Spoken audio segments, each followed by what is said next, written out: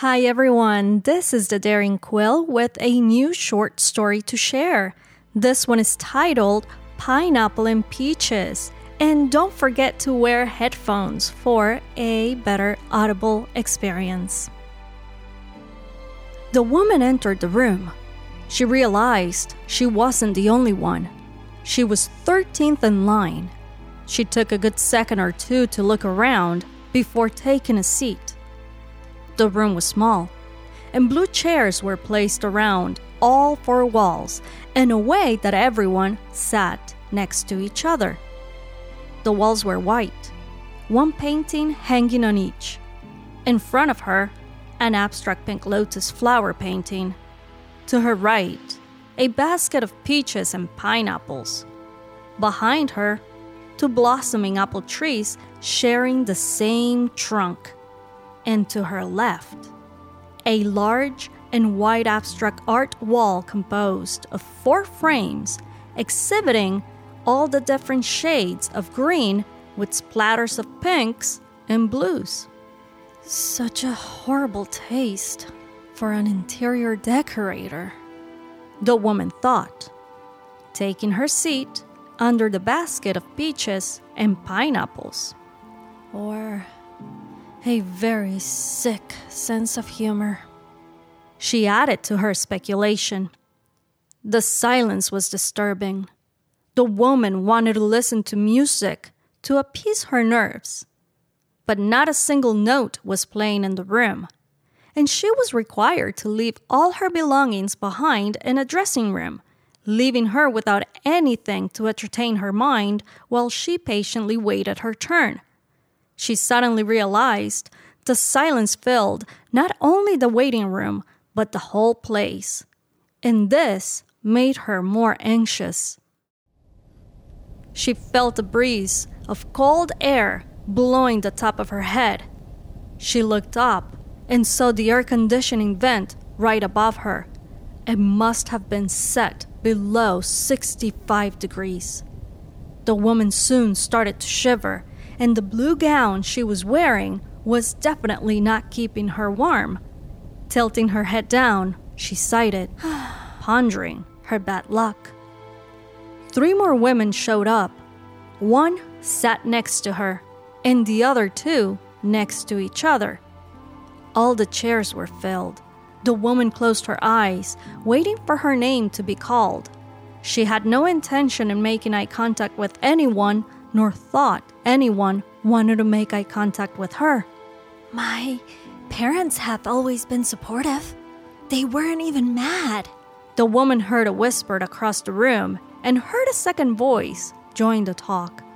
I moved from Chicago a year ago. I lived with my boyfriend for a while, but I think this is my best option right now. Oh, that's very smart. Mm-hmm. You have to think about yourself. Yeah, that's why I'm doing it.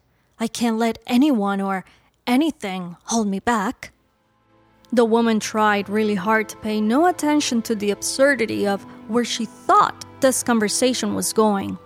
Still, her curiosity outplayed her, and she needed to put a face to the voices of the 2 women that were talking.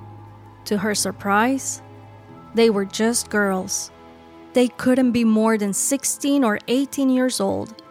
She put her head down again. She didn't want to be rude by staring or blurting something unwelcome.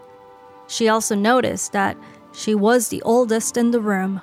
She must have been at least 2 decades older than the oldest of them, and this made her feel miserable. Soon the girls were bonding, and the silence faded as some of them shared their story.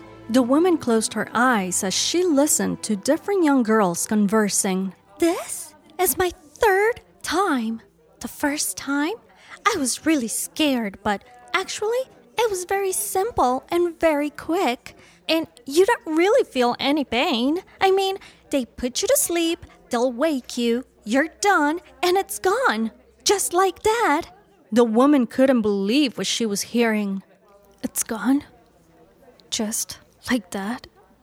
It? How can she be so heartless? The girl continued. I just made the mistake of telling my parents the first time. And they got really mad and told me I was going to hell. So now I only tell my brother, and he's the one who brings me in. He's not a fanatic, and I don't believe in hell. The girl let a chuckle out. The woman was furious and saw an image of herself getting up, walking toward and slapping the impudent adolescent on her face. But it was only a capricious thought in her mind, and she held back her emotions, kept her head down, and her demeanor neutral.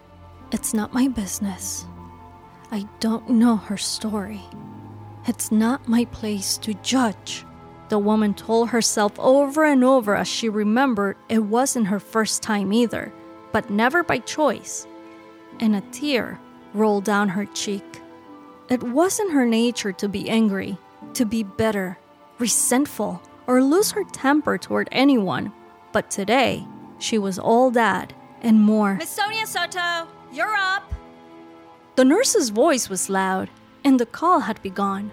Sonia, the scrawny 17-year-old teenager with purple hair who doesn't believe in hell, got up and gave a friendly smile at the woman as she passed her and waved bye to everyone. Here we go, girls, Sonia said it loud as the woman looked at her and thought, how can they be so ready to extinguish a flame that wants to burn?